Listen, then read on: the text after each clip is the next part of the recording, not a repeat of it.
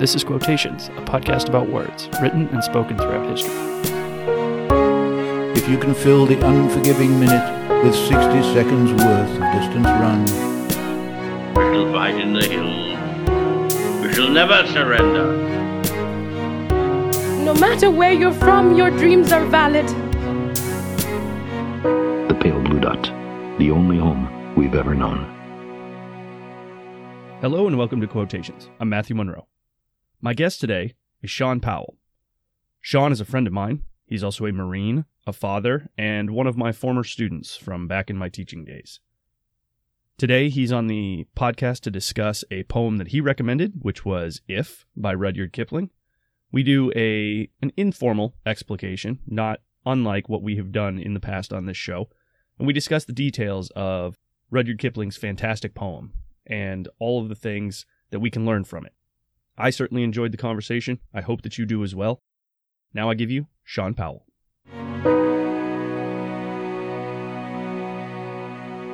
My guest today is Sean Powell. Sean, thank you for joining me on the episode today. It's a pleasure to have you here. A pleasure to be here. Sean and I have known each other for a number of years. Sean and I are both Marines. In fact, those of you listening at home can't see him, but he is wearing a Marines t-shirt right now, which I would expect nothing less from the fine, upstanding gentleman we have before you today.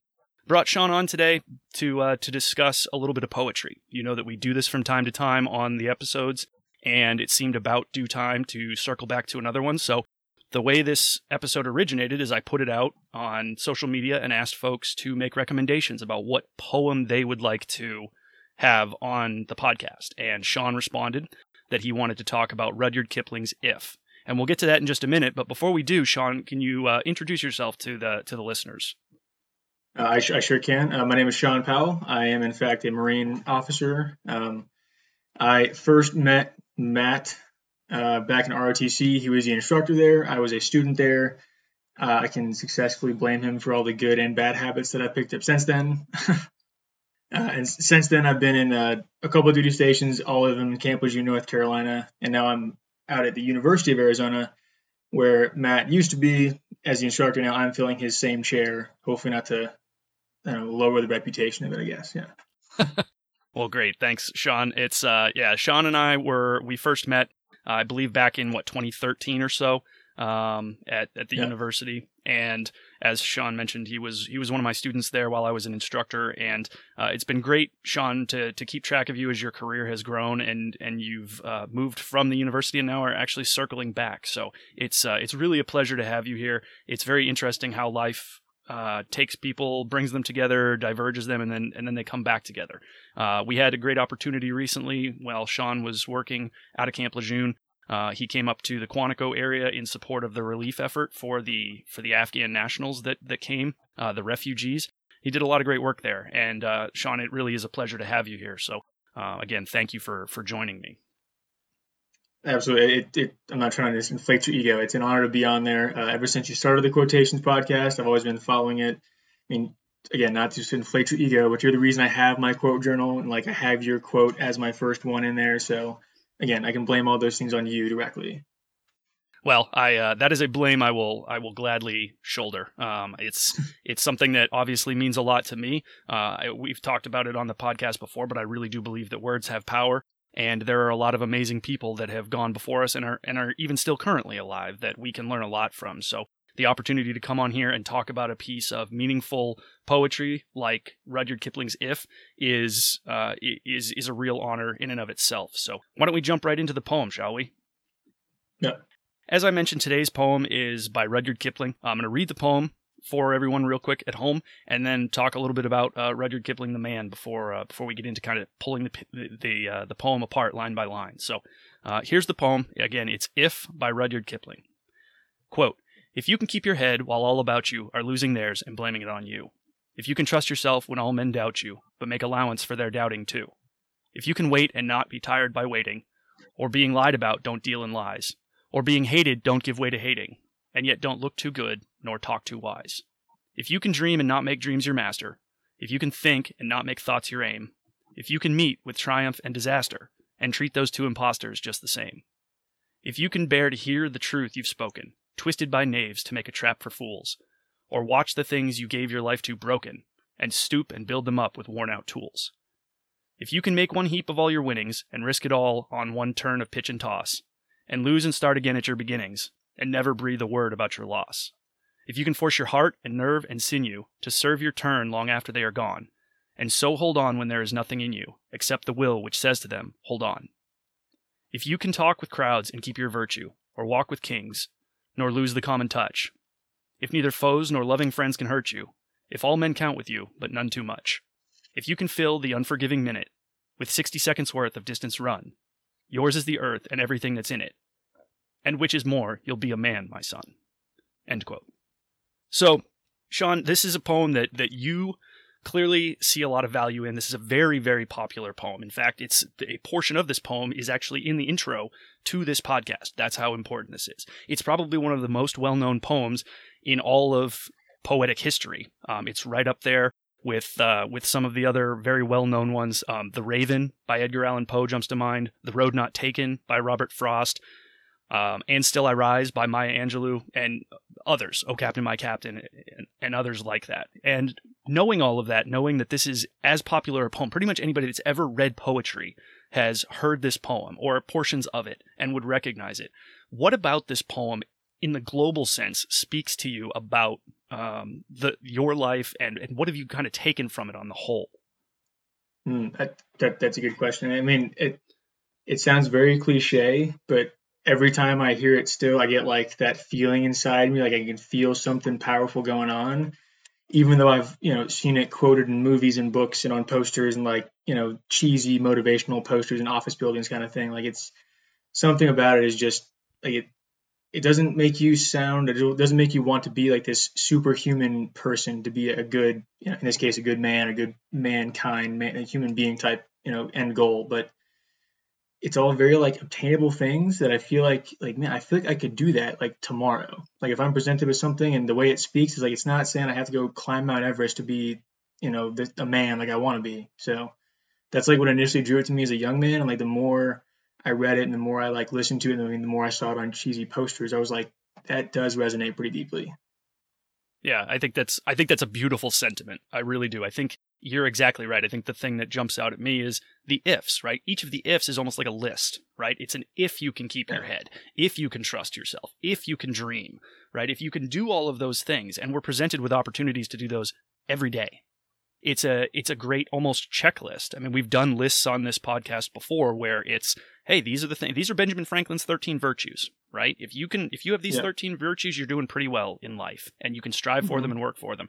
And the nice thing about the things that Kipling puts in this poem is they happen to us every day, right? You think every day. You're faced with challenging situations every day. You have opportunities to dream and to hear the things that you've said misattributed or misquoted or twisted. And your response to those things is a great opportunity to really show who you are as a person, right?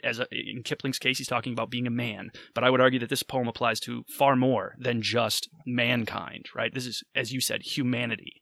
Definitely, yeah. And I mean, as like a young teenage boy, I was like, I want to be a man someday. But the older I get, now that I have like a wife and a kid, it definitely applies to like my wife applies to every single one of those things. Like my aunts, my uncles, like you name it, human beings is like, all of those things happen to us every single day. Sure, absolutely. And Kipling himself, I mean, the man, for those that don't know, and I've got a couple of little facts about Kipling here, but Kipling was born in 1865 in Mumbai, British India, because at the time India was still a British colony, so it was not Mumbai, India, it was Mumbai, British India at the time. He lived all the way to 1936, where he died in London, England, at the age of 70. And that's a very interesting period of time to be alive, because he was born right at the tail end of the American Civil War. Certainly not something infant Rudyard Kipling would have cared about, but he certainly saw the fallout from that, and he saw the way that impacted America's standing in the world. He also lived through the turn of the century, which is always an exciting time. He saw the sinking of the Titanic. He saw World War I. He actually lost a son in World War I. His son was killed fighting in World War I, which certainly colored his impressions of the world. And this poem came out about 10 years before his son was killed, but still to lose a child, and he had already lost one. He lost one right before the turn of the century. So he actually lost 2 of his 3 children. Only one of them survived beyond the age of 18, and that was his daughter, his middle child, actually, his daughter. And so the impact of those things, I mean, this is somebody who had experienced loss and experienced hardship, and I'm certain that this poem grew out of some of the pain that he felt from having lost his daughter the first time. A lot of these ifs were probably things that he struggled with as a man. Maybe, Sean, can you talk about a time where this poem and the ifs that are contained in this, the list of things that this poem challenges you to do, can you describe a time where if spoke to you and resonated and helped you through maybe a challenging time, either professionally or personally, that was meaningful to you? Yes. I'm gonna find the one that really hits the nerve on this one. Let's see. So I think it's let's see, if neither foes nor loving friends can hurt you, if all men can count with you, but none too much. That those 2 phrases right there, I think as a I don't know, maybe high school kid, when I first heard this poem, and I had pie in the sky ideas of what I'm going to be when I grow up, and it's going to be amazing, and I'm going to I'm going to be this great Marine officer because I had just got the scholarship and all that jazz. Those 2 things were very they impactful because they stood out of all these things, all these good things happening right now, my young high school life. If you can stay true to yourself that friends can criticize you, or foes, people that don't like you can criticize you, or hurt you physically even or emotionally. And if all men and all your friends or your classmates, whatever, they can count on you and they can count with you, but none of them are overly dedicated to you, I think you've struck that moderation in all things mentality. You're not a fanatic in something. You're not undesirable in all these categories, but you're just enough where people can count with you, but none of them are overly dedicated to you. As a young kid, that stood out. Sure. Yeah. And you speak to something that we all experience, which is the challenges of interpersonal interactions. I mean, there are going to be people that love and adore you, and you can do no wrong in their eyes. And then there are going to be those that are the complete opposite. They're the ones that no matter what you do, that for some reason, real or imagined, they find it in themselves necessary to attack and to tear down and to balance those 2 equally. I think that's the hard part. It's easy sometimes, or at least we say it's easy to discard the foes, right? To say, that person is easily discarded. They're not important. Their words can still hurt, but it's easier to discard that. But the key, I think, to what you're talking about is the balance between the 2, right? The idea that you take both the good and the bad in equal measure and give them equal weight in the way you view the world. I think that's the true test there. You're going to have both. You're going to have the good and the bad, and to weight them both equally and not allow either one to disproportionately affect you is no small feat. That takes practice.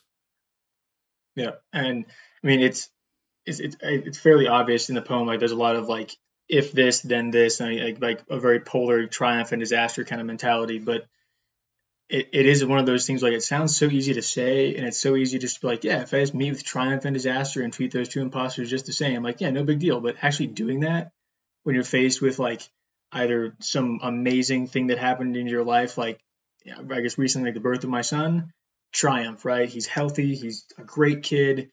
But I have to, according to the poem, I have to treat triumph and disaster just the same. I can't rest on my laurels. I have to find that middle ground to stay true to myself. Yeah, I mean, and that's difficult. And the line that you're referring to is, if you can meet with triumph and disaster and treat those 2 imposters just the same. What's interesting about this is, and Kipling wrote it this way. You can go back and look at the way he wrote it. Occasionally, authors will put emphasis on certain things, and we've seen this in other poems as well. But if you notice, triumph and disaster are both capitalized, and they're not at the start of the sentence, right? Mm-hmm. And normally, initial capitals like that beget a formality, right? I would write Sean with a capital S and Matt with a capital S. It means something. It is a title. Yeah. So giving triumph and disaster capital letters there was deliberate. I mean, he was the poet. He had as many revisions and redos and retries on this as he wanted. This was not a mistake. So why capitalize both of those things then? Recently, I thought a lot more about that. In the more I read this poem later in my life, seeing the capital T and the capital D, the way it strikes me is like I don't think I really know what triumph or disaster means right now. Like I might think I do, but like, do I really know what a capital T triumph is or a capital D disaster is? Like I don't really know. So I mean, if I'm met with something that I think falls into those categories, I use that as like I attempt to treat those two imposters just the same. But it adds a little bit of mystique for me because like a lowercase T triumph or a lowercase D disaster, like in my head I could be like, yeah, I crashed my car or something like that is a disaster, right? But is that really a disaster according to capital D disaster? Like, I don't know. Yeah, that's always a struggle, right? I mean, there are plenty of things. There's plenty of things going on in the world around us, right? I mean, the conflict in Yemen, the war in Ukraine. I mean, the list goes on and on and on. Where when you compare the quote triumph and disasters that we might put a capital letter on, in the grand scheme of the world, in the grand scheme of humanity's trajectory as a whole, they're probably little t, little d, not the other way. And balancing that is hard, and that's the challenge. I mean, those two lines alone could occupy your time for months and months, years, your entire life, trying to balance triumph and disaster and treat those two imposters just the same. Another line that kind of jumps out to me is, I mean, the very first line in the poem where Kipling says, "If you can keep your head when all about you are losing theirs and blaming it on you." What's interesting about that is, unlike almost the entirety of the rest of the poem, those two lines don't rhyme. Right? I mean, they both end with you. They're not rhyming. It's not a couplet like the rest of the poem is. And it's the line that, if you're going to remember any line in the poem, that's a pretty good one. But in researching for this episode, one of the things that I found is that line isn't always taken very seriously. There's a school of thought that says if you can keep your head when all about you are losing theirs, you don't understand the situation.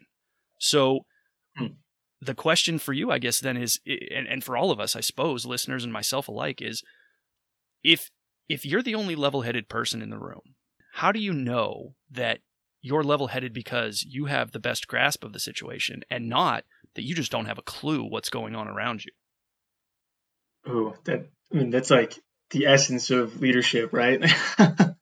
There are many times like you think you're the smartest guy in the room, like, why doesn't the boss just see it this way? But I don't know. I've had plenty of times in just my short Marine Corps career where I've assumed that I'm like, I can keep my head and people are just losing their minds about this. I don't get it. And I'd say like 50% of the time I walk out and I'm like, oh geez, I missed it. Like that's why they were losing their heads, because it was important. And the blaming it on you part, that's interesting because like doing my own research, seeing that these two lines, like the beginning lines don't rhyme, they stand out to me as well. Like when you can keep your head when all about you are losing theirs, that I'm like, got it. Like been there, done that. I've tried to keep a level head, people losing their minds around me, whether it's in the field, in the workplace, whatever it is, right? But and blaming it on you, that's where it's like that. I don't know if your team, your unit, the boss, whatever is blaming you for whatever the situation is. I mean, it like resonates me with right off the bat. Yeah. I don't have a very good answer for it, I guess, but it resonates. No, and I don't either. And I mean, and that's the beauty of a poem like this. That's how a poem is. This poem is more than 100 years old. It's approaching 115 years old, and it's still to this day. It's taught in every poetry class, every English class. We're talking about it on a podcast. Clearly, it speaks to people, and it's probably because some of these are not easy answers. Yeah, it's just, and it seems like it's novel every time. Like every time there's a discussion of it, it's like this new found discovered thing. It's been around for a while and it's still confusing and still intriguing. And it still drives you. It can still motivate you. It can still take you to another level, right? When you return to this poem, and I hadn't looked at this poem in some time when you brought it up. I mean, probably the last time I looked at the words of this poem was when I was putting together the intro for this podcast and trying to decide which two lines or which line from this poem do I want to include, because I knew I wanted something from If, because it's that familiar to people, and the other lines in the intro are familiar to people as well. But I think that was probably the last time I looked at it. But returning to it and diving into this, part of the value in it for me is re-examining these words and reminding myself, okay, maybe I have these lines figured out pretty well, but I forgot about these ones. These ones still mean something. These ones still matter, and there's still something that I can strive to be better by reading. I have a again cheesy poster of this poem like up on my wall, and since I recently moved, it's not there anymore. And like almost every day when I'm working at home on personal stuff or work stuff, it's like I see it and I'll maybe pick out a word or like a stanza or something and just reread it and be like, yep, still don't know exactly what it means, but it just like lights that fire inside me. I don't know what it is. No, and that's the beauty of these words, right? Is that the ability to rekindle something, to let you know that you're not there yet, that they're still climbing to be done. And so switching gears and looking at a little bit different line, the last line of the first stanza where he talks about, and yet not to, and don't look too good nor talk too wise. So being a Marine Corps officer, the two of us both have experienced the situations where the cliche of an officer is that they're always well dressed and they always speak intelligently and they've got college degrees and all of this stuff. And obviously the challenge in any leadership position is to be able to connect with the people that you're leading. Because without that connection, it's just demands and compliance. So Yep. Can you talk a little bit about, the not talking too wise piece? Because clearly you're an eloquent individual, you're intelligent, you've achieved a lot in your life. How do you balance knowing that you are educated, intelligent, capable, while also not looking too good and not talking too wise? I think actually the Marine Corps makes it very easy for that because we have like our own language that we speak. We speak in like 80% acronyms sometimes, and if I say, I don't know, things like pick 'em deep or make PP or mag taff, all those things, right? Like my junior Marines know what that means, but so I think that like common language helps when you like know nor talk too wise. Like I'm not using a made up language for Marine Corps stuff. It's all very, all of us speak the same language. But there are definitely times you have to understand that heck, I've met like wicked smart Marines that are enlisted that the stereotype is the exact opposite, right? That they're haven't been to college, barely graduated high school, or rock eating, crane eating Marines is like there's the stereotype, but they are like insanely smart, and it's I don't know. I think part of it is like don't talk too wise. I emphasize like the too wise, like the TOO, because if you just talk the way you normally talk, and in any given organization, I feel like if you just are the way you are as a person and you use the appropriate language of like whatever organization you're part of, you're not going to come off as some like highfalutin guy who's trying to like impress them with my college degree or I'm an officer and I went to college. It's like they know that, you know that, you don't have to emphasize it, and as long as you're speaking to them as a human, I mean that PFC might be 26 years old and been to college, like you have no idea. Yeah, absolutely. That line to me and the way you just described it, I mean, I hadn't thought of it as many times as I've read this. I'm learning as we go here.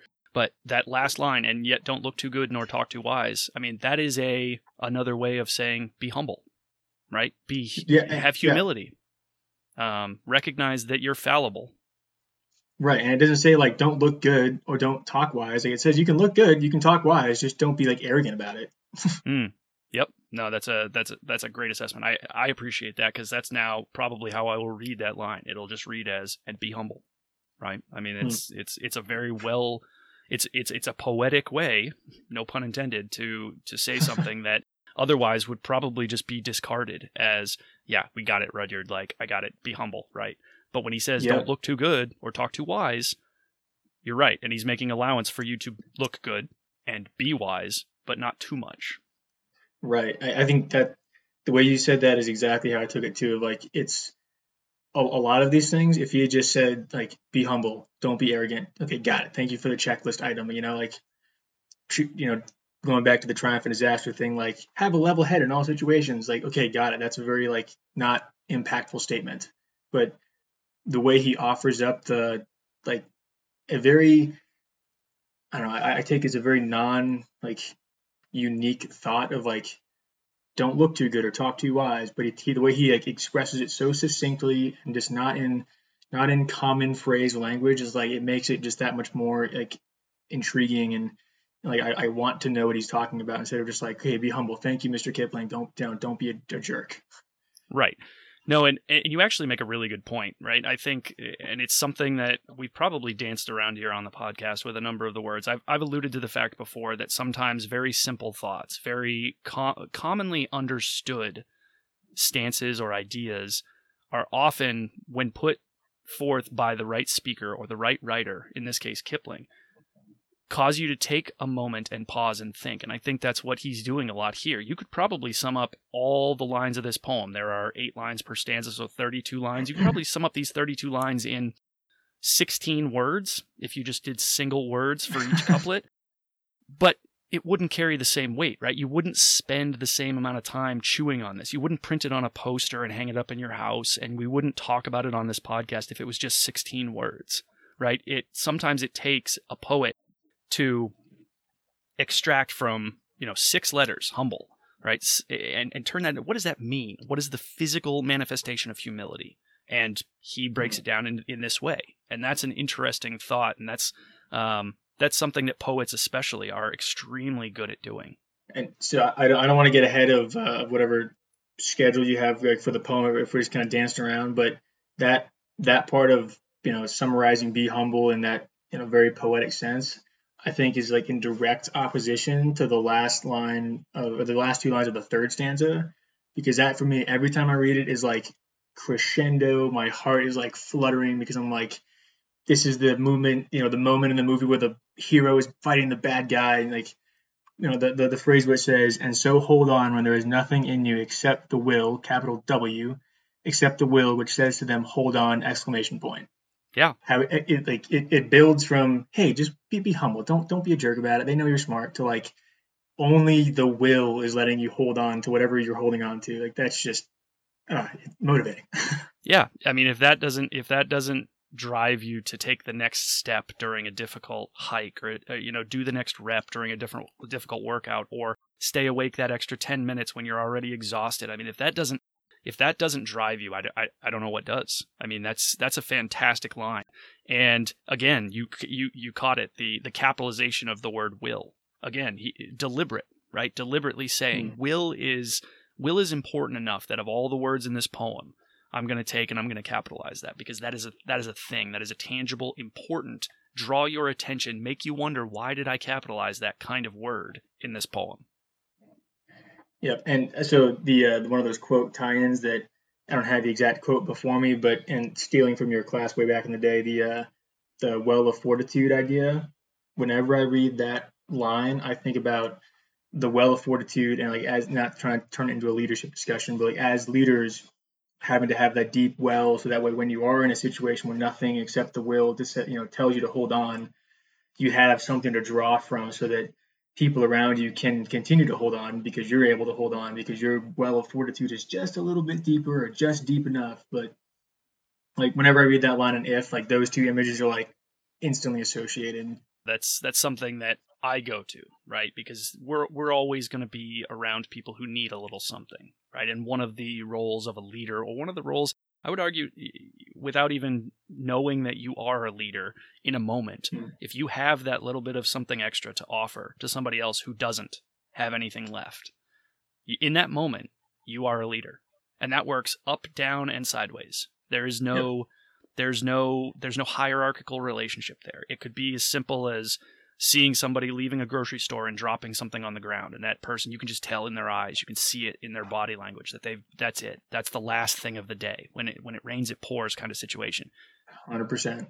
And for you to be there and be that person who can offer them a kind word, a smile, an assist in picking up whatever it is that they dropped, in that moment, you are a leader. In that moment, your well of fortitude is a little bit deeper, and you can offer something to somebody else. I mean, that's a magical human interaction. That is a solely human interaction, and it can be powerful. You can change the course of somebody's entire life in a situation like that. Yep, definitely agree. And it's like a cycle in my head. I think about the well of fortitude. I think about this quote. I think about the well of fortitude. Like, yeah, the will and the well, and it fits so perfectly, because when you're walking out of the grocery store and you see the lady or the guy or whatever, the mom with 3 kids drop something, like, you may not want to pick it up either, because you're busy and you're tired or whatever. But the will that says, like, hold on to those values that you hold dear, like, makes you go pick up the thing and help the person. Certainly. And speaking of, the idea of that well and being able to hold on just a little bit longer, there's another line where he talks about watching the things that you gave your life to broken, and stoop and build them up with worn out tools. And that speaks to that will, right? It fits nicely, it meshes nicely with that idea of a will that says, hold on. And it also speaks to what you mentioned before, like the things that we've given our life to. I mean, I don't think there's anything that I've, quote, given my life to that I've seen broken, right? I think that's a fairly rare occurrence, or at least I hope it is, for the sake of humanity, that doesn't happen to a lot of people a lot of the time. But the thing that jumps out at me from those two lines is the line about worn out tools. Because I ask myself, well, why worn out tools, right? It's not just a rhyming thing. It's not just to make sure that there's enough syllables in that line. Why worn out tools? Worn out tools because they're used. They've been used before. I mean, how does any tool get worn out? It gets worn out from use. And so the idea that you're using tools to build something up that's been broken speaks to the fact that maybe other things have been broken. Maybe there's more there that has been fixed in the past, and you're using those same tools again. So kind of speaking to your well of fortitude, or to some of maybe the tools that you've developed as a leader, what do you think are the worn out tools that you have, maybe as an example, or maybe somebody you know? It doesn't have to be you, but maybe some of the worn out tools used to fix broken things. I mean, we have the classic example of the leader, like, put that tool in your toolbox kind of thing. And like, as I heard that as a, freshman midshipman in your class to literally PCSing from Camp Lejeune, I've heard that phrase the entire time, like in movies, in books, all that kind of stuff. And seeing it in If, a poem that like predates all of those people living that have said those phrases, like it obviously it's a good analogy for the things that get us through life. And like, I don't know, the way that I interpret like the tools that are, right now being worn out in my life, doing whatever I'm doing, whether it's school or PT or, whatever I'm doing, I think a lot of it is like those things that you often rely on, whether it's, your family, your faith, your steady income, whatever thing that you're like relying on to allow you to continue forward. I think those are like my tools that I'm living on, and not just those three things in particular that are particular to me, but just in general, right? Like the guy that is really, really smart at math or something, he's relying on that tool of being good at math to get him through school or get him through college or get him, keep his job or whatever. And like those tools are slowly getting worn out just from day-to-day use, from you getting older and more tired or whatever it is. And just like you said about, I don't think you said you didn't think you've seen something that you've given your life to wholly broken.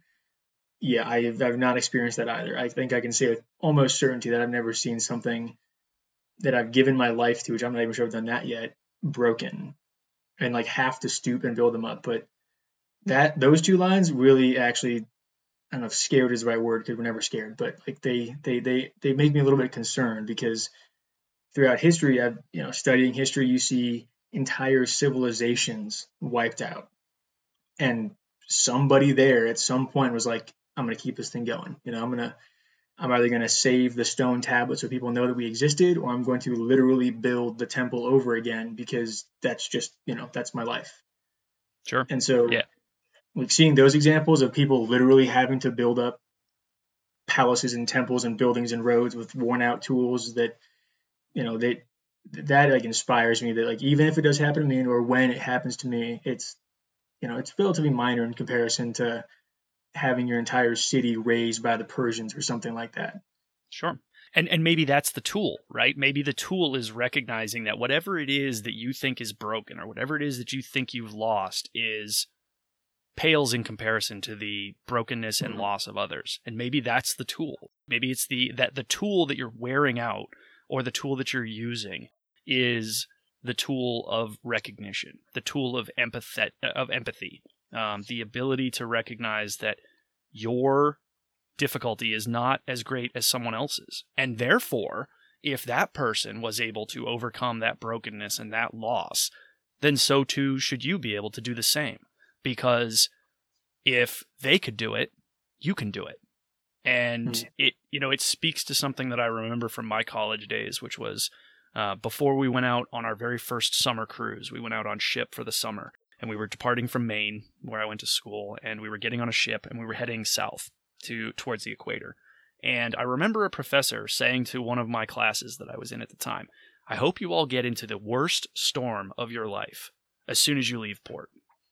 And we all, of course, looked at him with that quizzical look of why would you say that? Why would you wish that on us? And his answer was because once you've been through that, anything less than that will be a breeze. And it's the same concept, right? It's the recognition that there's always something worse. There's always something out there that's more terrible than whatever it is that you're going through. Sure, you lost your job. Somebody else lost their child yesterday. Sure, you lost your child. Somebody lost their entire family yesterday. And the idea that there's always something that could be worse than whatever it is that you're experiencing now may very well be the tool that allows you to get through some of those broken and times filled with loss. I think you said that much better than me, but yes, I absolutely agree with that.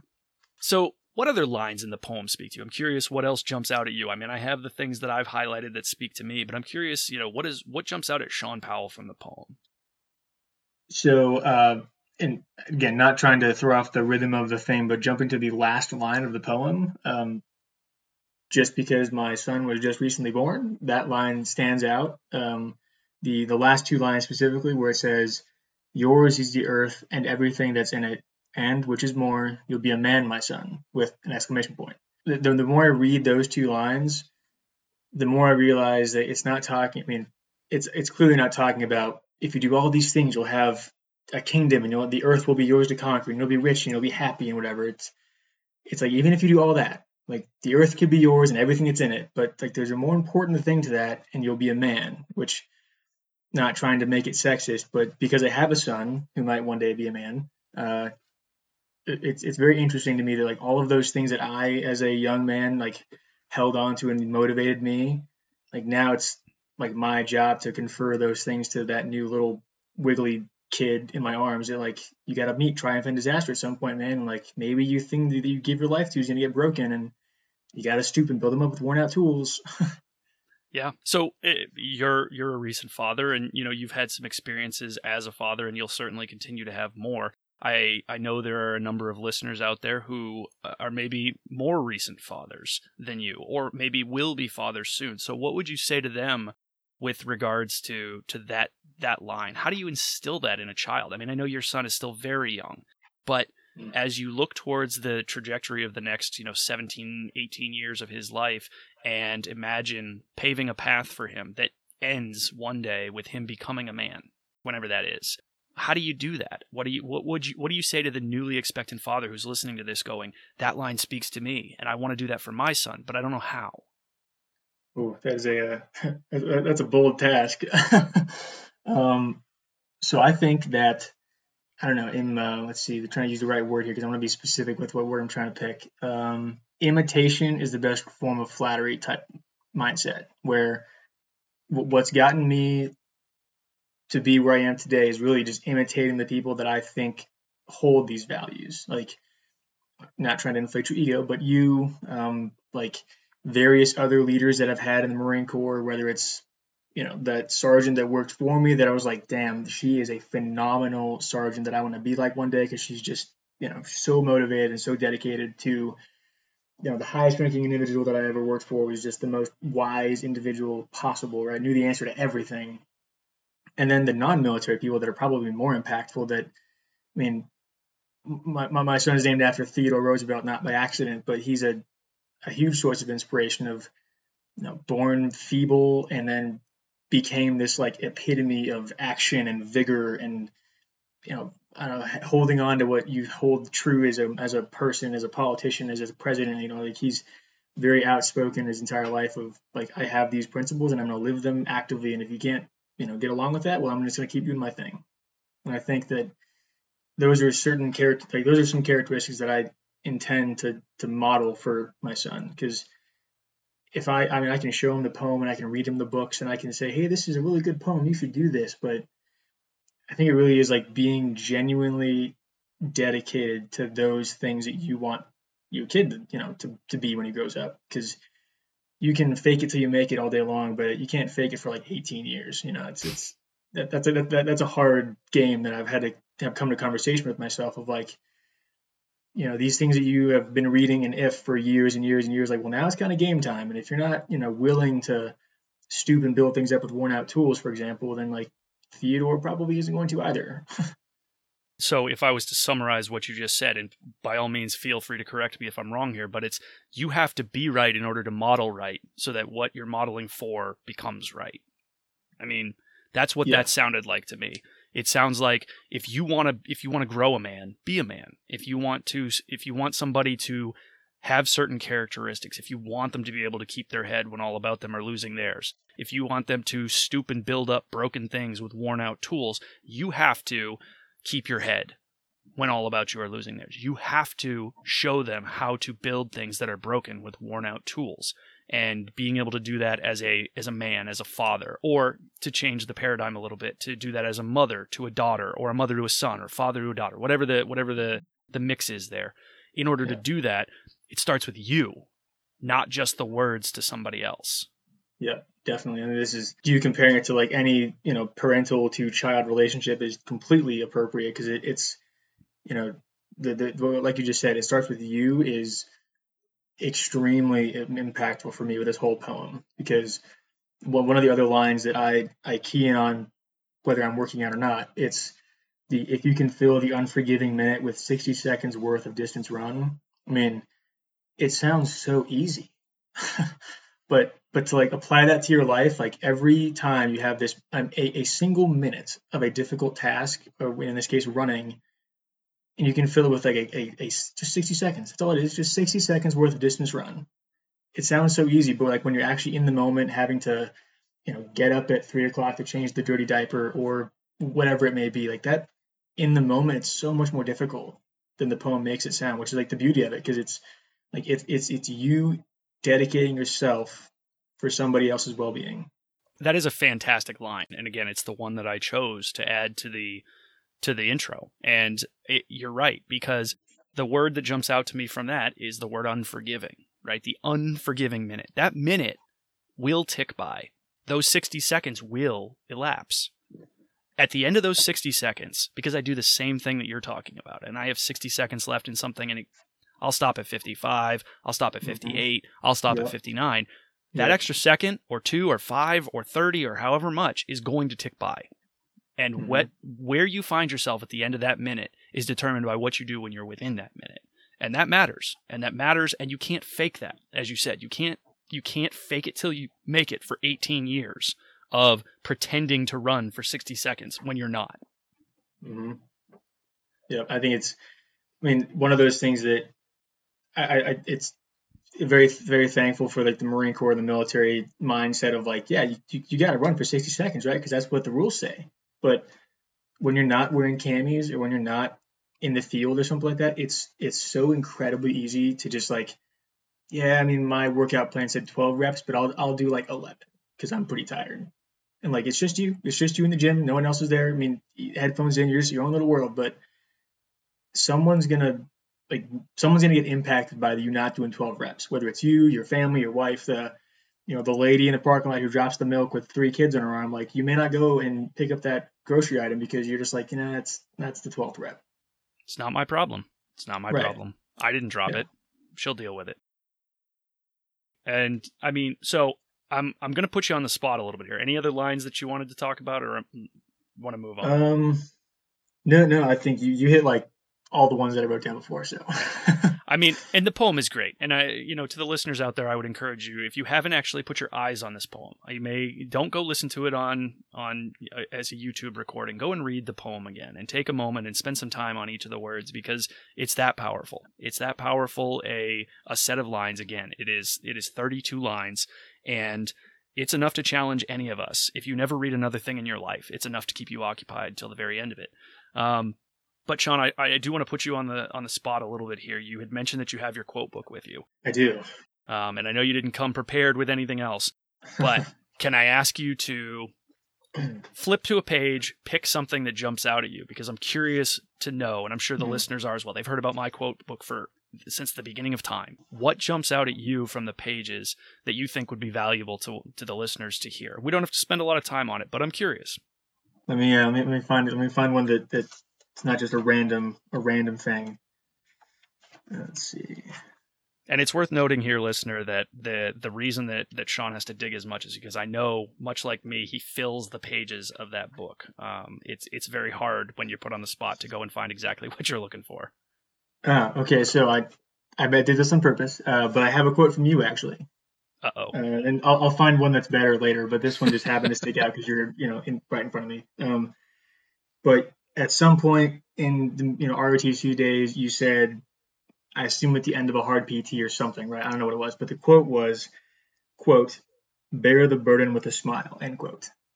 And like that has stuck with me to this very day, because if there's anything that people out there who may or may not know me, I've probably laughed a few times in the microphone by accident on the podcast already, but I smile all the time. Even like in the field when it's raining, I have that thing about me that if like things are really, really crappy, I'll usually crack a joke about it. And I'm not necessarily saying you started that, but you definitely like fostered that mentality of the burden's going to be there, and if you just smile, it's either going to make it better for somebody else or at least make you get through it. So that's one that is a small, easy quote that sticks with me all the time. Sure. And it's funny you mentioned that. And if you're going to flip and look for anything else, now's your moment, because I'm gonna talk at the microphone for a moment. But it's interesting that you say that, because we talked a little bit about leadership, and obviously being Marine officers, we hold leadership near and dear to our heart, probably more than almost anything. And the challenge a lot of times in a leadership situation, and I know you've found yourself in them because I know that I have, and listeners, whatever your profession is, be it combat arms or not, there are going to be moments where there's going to be a burden. There's going to be something. It's going to be the end of the day. You're going to want to go home. It's going to be the end of a long night, and you're going to want to go to sleep. And there's going to be a burden. There's going to be something that falls on you, something that you're presented with. And your only option in that, you only have two options in that situation, and that is to give into that burden or to embrace it. And the ability to smile is useful in two ways. It causes you, the individual, to take a moment and realize that there's still some levity to be had. Life is never that serious. Life and death, regardless of what it is you're doing, there's still a moment there where you can break and you can breathe for a quick second. And the other is to the people around you, who are inevitably also feeling that same burden. Their days are also long. They are also tired. They also want to go home and go to sleep. And in that moment, to turn and see someone, anyone, whether you're in an actual position of leadership or not, take a moment and smile. Can make all the difference in the world. You can build that person up. That's digging into the well that Sean was talking about. That's reaching down and giving a little bit more in that moment, because it's easy to complain. It's easy to be hurt. It's easy to be tired. It's easy to show it. It's difficult in moments of burden and moments of trial to smile. So, Sean, I think that's a great quote, and I'm not saying that because it's mine. I'm sure I heard that from someone else. Most everything that I say at some point was probably derived from someone on whose shoulders I stand. But I appreciate that quote. That's a good one. So, do you have another? So I just happened to be flipping through it, and one of my favorite movies is Braveheart, for all of the right reasons, and because there's some really good quotes in there too. And this one stood out because of the whole "if" poem and living the life that you want to live as a man. And from Braveheart, William Wallace says, "Every man dies, but not every man truly lives." And that's, I think that's one of those that it's short, it's not particularly profound by itself, but when you sit down and think about, like, what does it mean to really live? And to me, I think of that quote from Braveheart, and I think of this poem. This poem, like, damn near hits everything that I can think of as, like, man, I need to, pay attention to that part of my life. And if pretty much hits them all. Yeah. No, I love that. And you're right. Braveheart is a plethora of wonderful quotes. So good on you for pulling one out of there. Okay, Sean, what do you think about some lightning round questions, some rapid fire, seat of your pants kind of questions? I'm all about it. I'll do my best not to disappoint. Okay, no disappointment here. These are just your thoughts or feelings on a topic. So this one's easy. What book are you currently reading or have most recently read?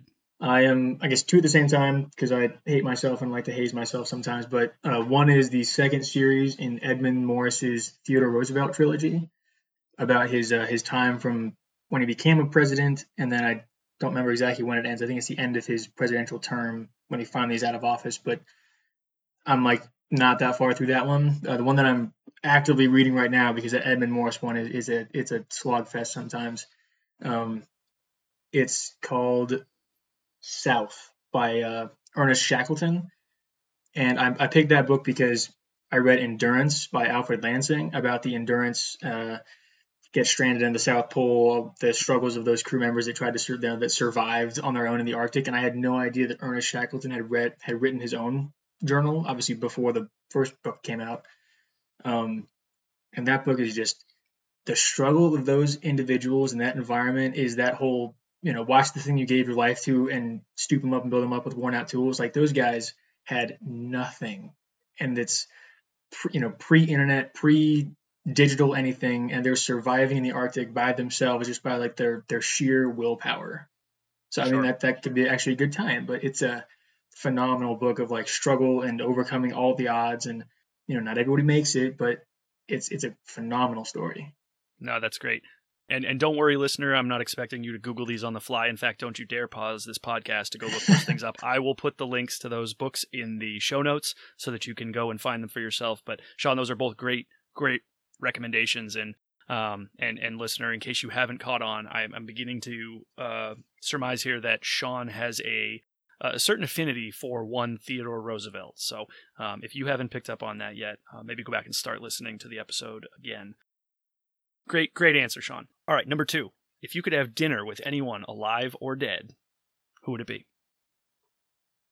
That's a good question, and I will not say Theodore Roosevelt because I would like to read his biography before I sat down and embarrassed myself with him. I would exclude that. I would say that the only answer you cannot give in this case is Theodore Roosevelt.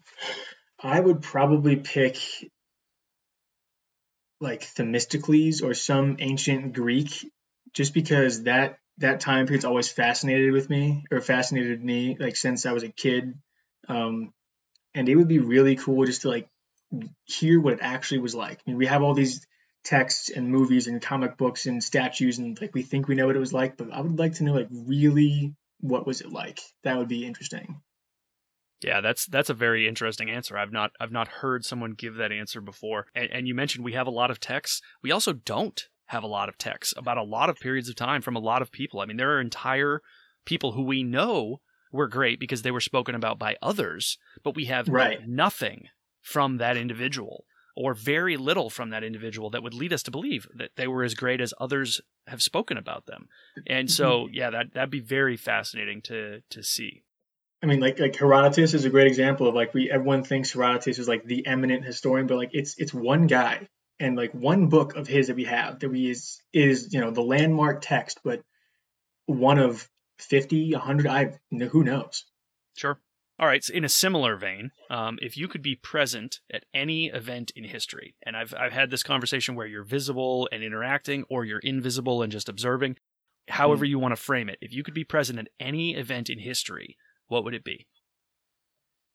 Ooh, that's another great question. I would probably say, man, it's gonna sound so cheesy, but the flag raising on Suribachi, because I mean it's something that like the most iconic photo of American history, right? And it sounds very like rah Marine Corps to say that, but that would be a very interesting thing to see that. And if I could be there like 24 hours in advance, that'd be awesome, just to see like how those individuals got to that position and like made that moment that still stands in American history today. Like anyone could probably point out that picture and maybe not know where it's from, but like know that it's an important picture. That'd be pretty interesting to be a part of. I mean, or just even like witness third party eye in the sky, like watch it happen in real time. Like, what did it smell like? Was there smoke in the air? Like, what the clouds look like? What did the other side of the camera look like? I mean, how many guys were standing there cheering and acting like goofballs? Like, I have no idea. Sure. Yeah, and I think that for the listener who's the uninitiated to this particular photo, it is the iconic black and white photo of a number of Marines and a sailor who are raising a flag on what is Mount Suribachi, which is on Iwo as part of the island hopping campaign in World War II. And yeah, that's a great answer. I mean, I for all the same reasons that you mentioned. And the other thing that people a lot of times forget about is that combat operations were still going on. there were still bullets being fired and mortar rounds flying through the air while these Marines and this sailor were raising this flag on top of the mountain to say, this is ours now. This is no longer yours, Imperial Japan. This is ours. We have taken this from you. And the symbolism behind that and what it did to galvanize the American spirit that was at that point very tired from a long war with a lot of losses and deaths and whole ships sinking out from under sailors and entire battalions of Marines and soldiers being nearly obliterated as a part of this island hopping campaign. To see that photo come home and hit the Associated Press and the wire and for everyone to be able to see that, it truly is a very iconic moment in history. And I think that's an absolutely great answer. And not just to make the Marine Corps proud, but like as a person, the historian, that moment was hugely impactful. And like to know what it smelled like there would be just that one little tidbit of like that's part of history right there. Absolutely. All right, let's see. Here's a good one. So, what is something that you used to think one way about, but have since completely changed your mind? I would say working out. Actually, that's a more recent one for me. I thought that it was always like as hard as you can, as fast as you can, as long as you can, as many reps, as much weight. Whether you were like lifting heavy or lifting light, but as many reps as possible, whatever workout plan you were going for, you had to like dedicate entirely to one way of going and just like full bore into it. And since then, I've realized like not only is it more fun for me, I think I get better general fitness over tossing a little bit of something else, tossing a little bit of yoga, a little bit of swimming, maybe not going so hard so fast, and like taking a recovery day every now and then. I'd say the last like year and a half probably that I've really changed my mindset on that to like to see the benefit to not just put your head down and grind through it and like, yeah, you get bigger and stronger, but like you're just hurting your body. Yeah, the smart-ass side of me wants to say that that's because you are rapidly approaching the age of 30, but then again, what do I know? Great. All right, next one. What book, movie, TV show, article, or whatnot would you recommend to somebody to change their life? I'm going to refer to my quote journal, my little index here, because I have all the authors and such down there. Let's see. Which is certainly more impressive than what I have, listener. Mine are a hodgepodge of, I hope I can find what I'm looking for when I want to find it. Sean has gone one step beyond, so. So I think an author that I especially key into is Ernest Hemingway. His short stories and that kind of stuff are very, very impactful. Kind of similar to the Rudyard Kipling "If," like makes you think about who you are as a person. Like, what do I really want to be like when I grow up? Kind of, thoughts and conversations. And I think movies a good one. Though I got movies that I watch, like Braveheart, for example, or Last of the Mohicans is another one. I can't just like casually toss on Last of the Mohicans. I have to like prepare myself and set up for that cinematic adventure. And like take it all in, the sound, the nature shots, all the dialogue. Like I have to prepare myself for that like journey of a movie. So yeah. That's like a go-to for me. If I ever need some me time and like refocus myself and don't have time to read a whole book, like I'll toss on Last of the Mohicans and just like fade away into it. Yep.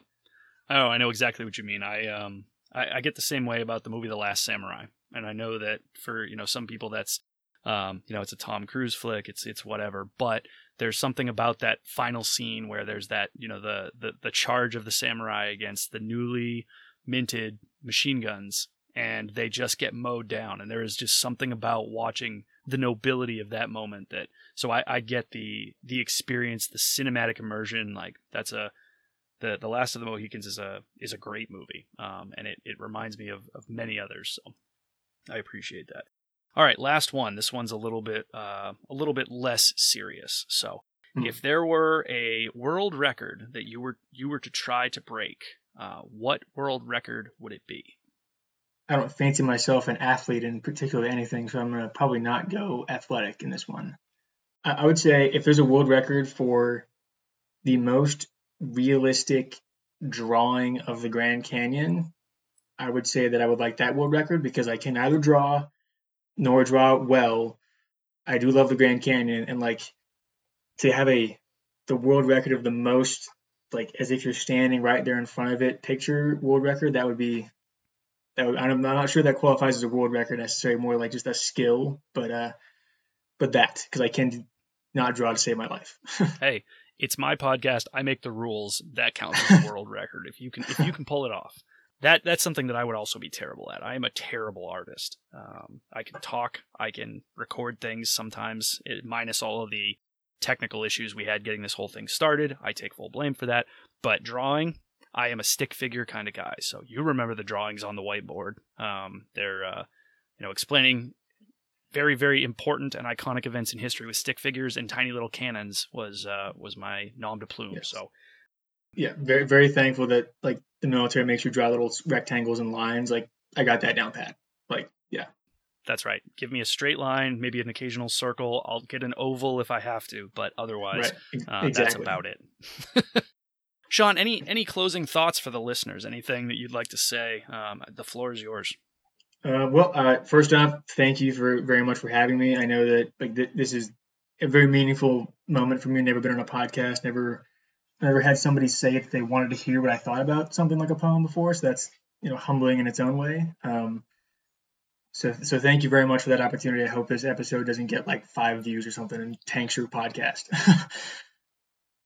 I guess to the listeners out there, I once thought like reading stuff like poetry and being interested in quotes was kind of like a weird thing that wasn't going to be something that I would draw on in the future as a man, as a Marine, like all those grandiose terms. But they've been something that I've really used the older that I've gotten. Like you said, I'm closer to 30 than I am 20 now, and I often look to my quote journal where I find a piece of inspirational prose that like stirs something inside me much deeper than like a YouTube video or a speech given by some guy at a college graduation or something like that. There's just something a little more impactful for stuff like this. So if you have the inclination, don't be afraid to follow that, because I was a little bit at first, and I wasn't as outspoken as I was or am now about like, yeah, you should read some poetry because it's good for you. But I probably should have done that earlier, because I could have